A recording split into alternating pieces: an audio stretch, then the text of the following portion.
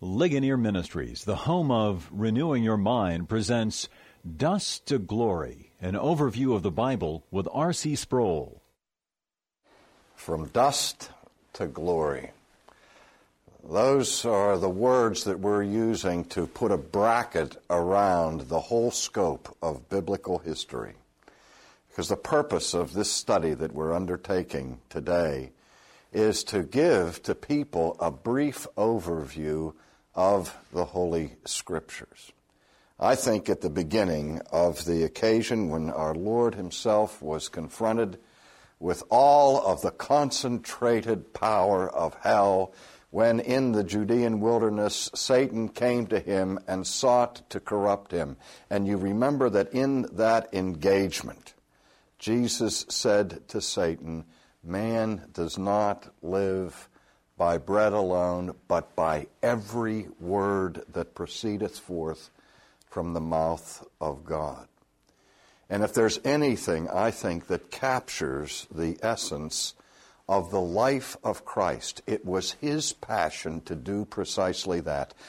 Every step that he took, every word that he spoke, every deed that he accomplished was done always with a view to obedience to every word that proceedeth forth from the mouth of God. Now, I can remember 30-some years ago when I began teaching, I was given the assignment of teaching Introduction to the Old Testament and then Introduction to the New Testament. And I had students come up to me with great excitement and joy and say, "Oh, Professor Sproul, you make the Bible come alive for me."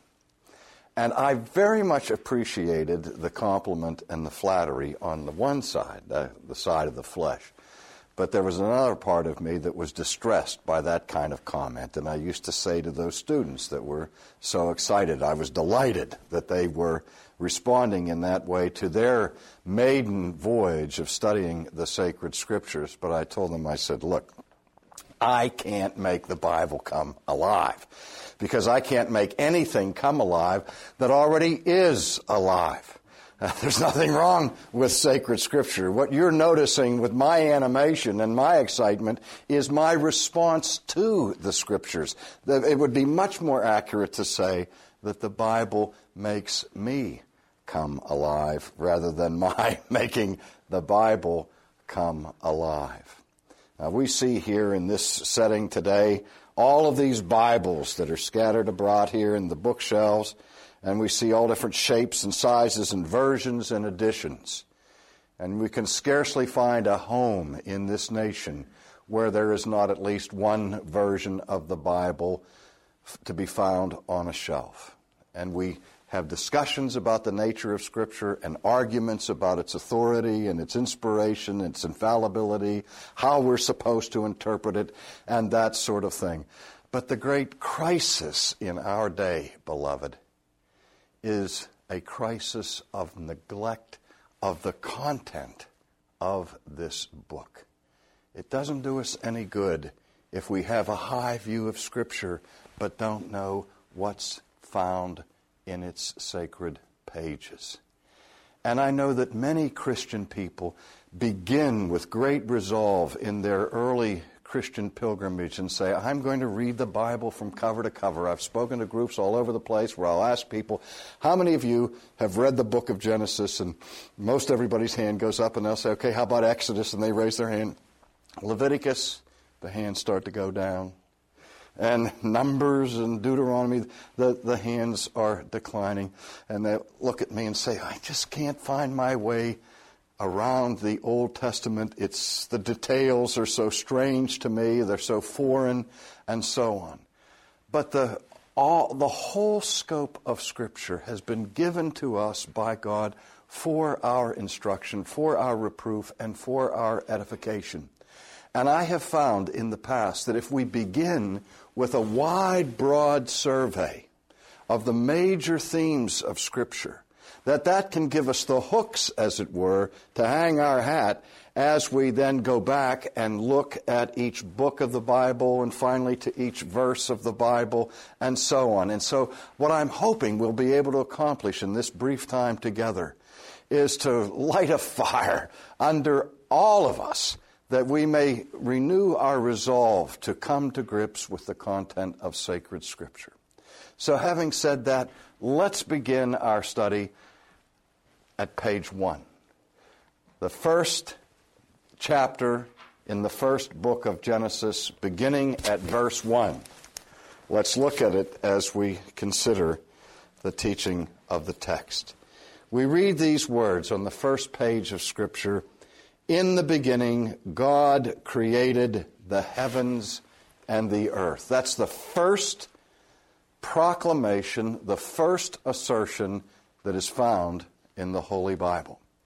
And there are 3 words in this first sentence that I think are of crucial importance for us if we're going to make a good beginning for understanding the whole scope of redemptive history from dust to glory. And those 3 words are these: beginning, God created. Because in these 3 words, we have those central affirmations of biblical Christianity that set Christianity apart from all forms of atheism, all forms of naturalism, all forms of secularism, humanism, existentialism, and a host of other isms that compete with the faith of Christianity for people's allegiance in our day. Because it could be said that the most controversial sentence of all of Scripture is this first one, that in the beginning God created the heavens and the earth. And the controversy starts early. It starts with this first word, beginning. Because what is asserted here in this affirmation is that from which the book of Genesis gets its name. That which is generated, that which has a genesis, is that which manifestly has a beginning, a starting point in time. And when we talk about the progress of the history of redemption from dust to glory, we are making an assertion that is radical for our whole understanding of who we are as people and what our lives mean and what we're supposed to be about in this world. We are saying that there is such a thing as history, and that history has a beginning point in time, and that time itself has a beginning. Now, that may seem to be something that we just take for granted, but it isn't taken for granted in competing philosophical systems in our culture today. I think back to the 19th century, to the philosophy of Friedrich Nietzsche, who's famous for his declaration regarding the death of God. Well, early on in his philosophical studies, in fact, when Nietzsche was a student writing his doctoral dissertation, he looked back to the conflict of ideas that had already arisen in the ancient Greek world. And he recovered for his day what he called the myth of eternal recurrence.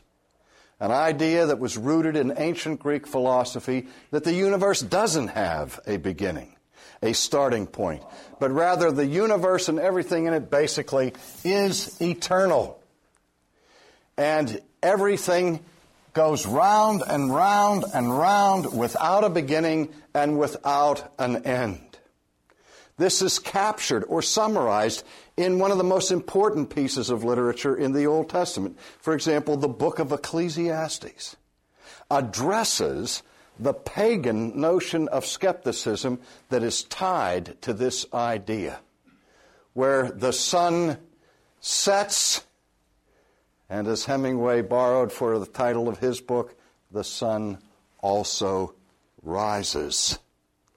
And then the sun sets, and then it rises. It sets, it rises. And you begin to see this cyclical view, and leads to the conclusion that there's no purposeful beginning, there's no specific end point of human history or of natural history, and the result is vanity of vanities.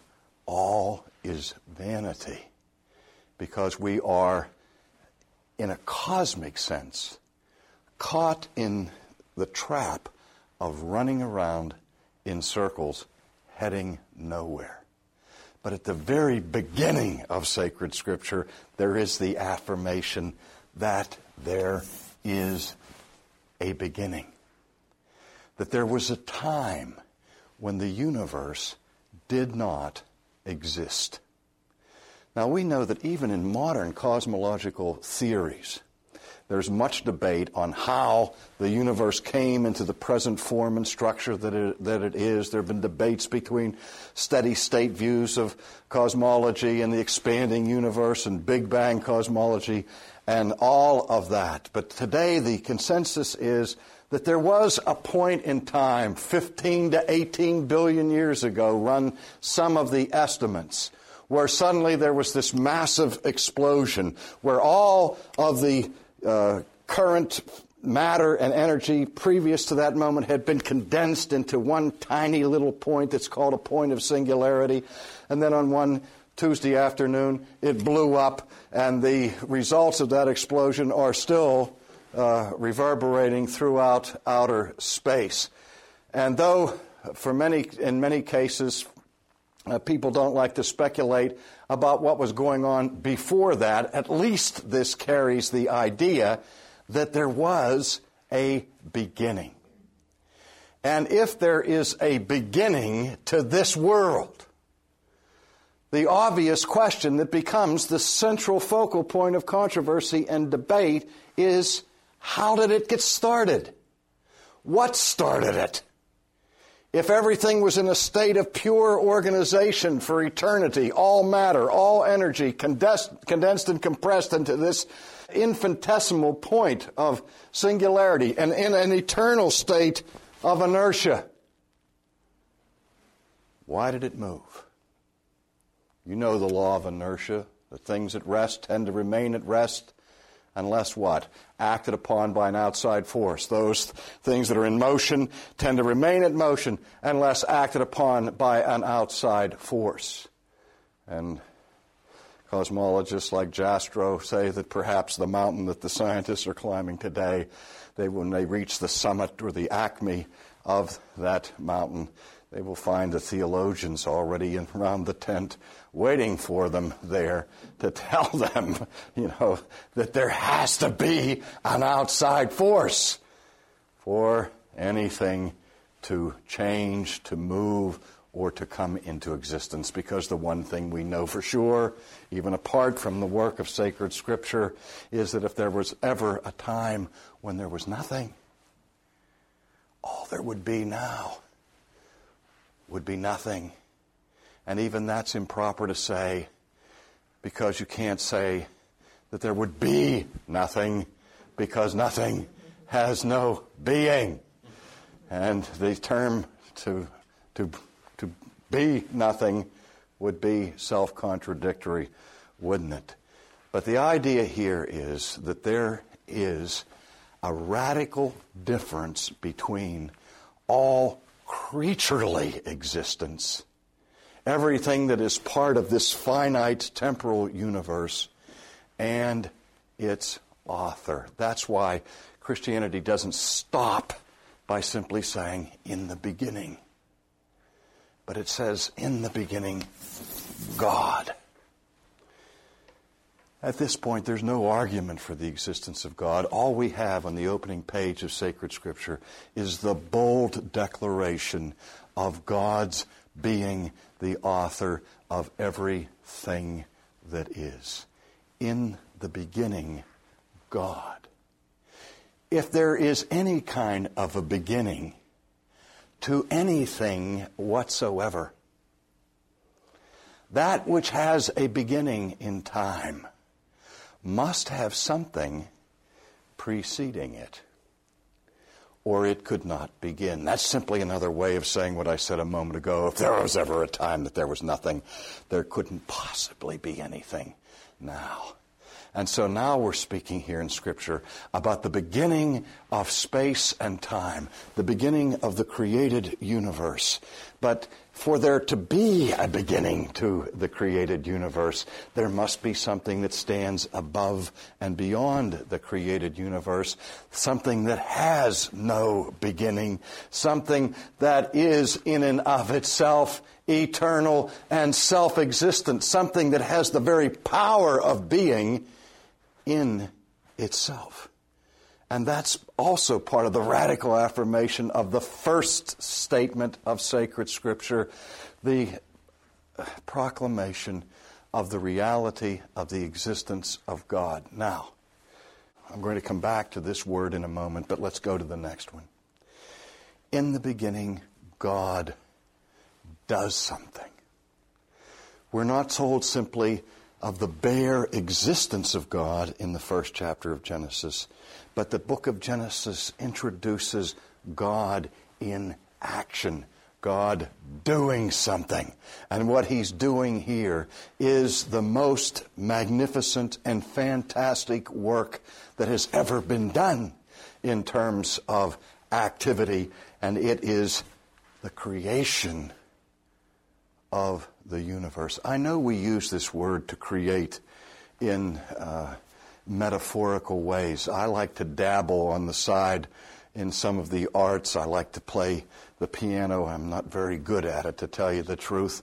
And I dabble in painting as a rank amateur, and I read the books about these things, and they talk about the inherent creativity of the musician or of the artist. And I find this great fun to get the palettes set out and to get the little tubes of paint and spread them out. And I sort of like a kid playing in the mud, and I begin to mix these colors together and try them out on the canvas. And I look at that and I think, oh, that doesn't look so good, but I change it around. And we call this creativity. But there's really no creativity in here at all, in the biblical sense. All I'm doing is taking substances that are already there and shaping them and forming them and mixing them and arranging them on a canvas. So that whatever creativity the artist has is a mediated creativity, a creativity within the framework of some kind of medium. But the biblical view is far more startling than that, because the biblical view presents an act of creation where there is no medium. It's not as though 15 to 18 billion years ago God came down with His brush and His palette and He began to mix His paint and shape and figure and draw and organize a picture. No. There was no paint. There were no brushes. There was no palette, no canvas. And so in biblical theology, when we try to get a hold of the biblical account of creation, we get this concept that God creates ex nihilo, which means out of nothing. That there's no pre-existent matter that He forms and shapes and arranges. But that which exists comes into being through this active power that God alone has, as the New Testament indicates in the writings of the Apostle Paul, that God alone has the power to bring life out of death and something out of nothing. Now, how did He do it? Now, again, I think there's great value in tracking the movement of astronomical bodies and speculating on what happens when various gases and elements collide with each other and mix together, and how seas are formed and how flowers grow. I think there's a great value in the studying of the natural realm. God Himself has called us to do that.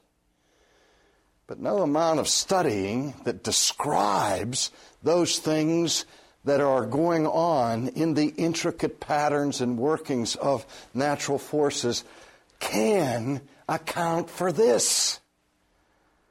This is the supreme work of that's not just natural, but it is supernatural. That is, it takes us above and beyond the theater of nature to the beginning of nature, to the author of nature who creates out of nothing. And again, the Bible doesn't give us a scientific description on how he does it. The only thing that we're told in Genesis about God's mode of creation is that he creates by the speaking of his word. St. Augustine calls this the divine imperative. The divine imperative, or the divine fiat, not to be confused with a small Italian car. A divine imperative simply refers to God's transcendent, majestic, holy command, where he speaks into the void and says, "Let there be." And by the sheer power of the command of one who eternally has the power of being in and of himself, a universe begins. Let's look at the text quickly for a second. In the beginning, God created the heavens and the earth. The earth was without form and void, and darkness was on the face of the deep. And the Spirit of God was hovering over the face of the waters. Here in verse 2 of Genesis, we are given a graphic description of the unordered, unstructured, really uncreated universe that is described in terms of three basic negatives: formlessness, emptiness, and darkness. If you see the way in which those three words are used in the imagery of ancient cultures, those three terms tend to combine to encompass and capture three of the most threatening ideas there can be to human existence and to meaning. Formlessness is really unimaginable, because absolute formlessness would be absolute chaos, and you couldn't even recognize chaos as being chaotic without some idea of form. Emptiness, how we use that term to describe the worst sensations that we have in our souls when we feel frightened or alone and say our lives are empty. Imagine not just an empty house, an empty bed, an empty garage, but imagine an empty universe. No form, nothing but darkness. And darkness itself is a pure negative term, because darkness is not so much the presence of something as it is the absence of something, the absence of light. And so all we have so far in this picture is the void, the formlessness, the emptiness, and the darkness. And in verse 3, we have a new agent mentioned, and the Spirit of God hovered over the abyss, over the deep, over this darkness and emptiness and void. And then we hear, for the first time, the voice of God. And God says, "Let there be light." Instantly, light breaks into the universe, bursts over the darknesses, vanquishes the darkness, begins to fill the empty cavities, and begins to provide a structure for God to form His world with waters and trees and plants and animals and ultimately with people. But the very reality in which we live every moment of our lives is utterly inexplicable apart from someone, somehow, somewhere saying, "Let there be." And by the power and the force of that command, the lights come on, and a world begins, and a setting is established for God to scoop His hands into the dust and to prepare a creature for His glory. For more information about Ligonier Ministries, call 1-800-435-4343 or contact us on the web at ligonier.org. That's ligonier.org. Or write P.O. Box 54, 7500, Orlando, Florida, 32854.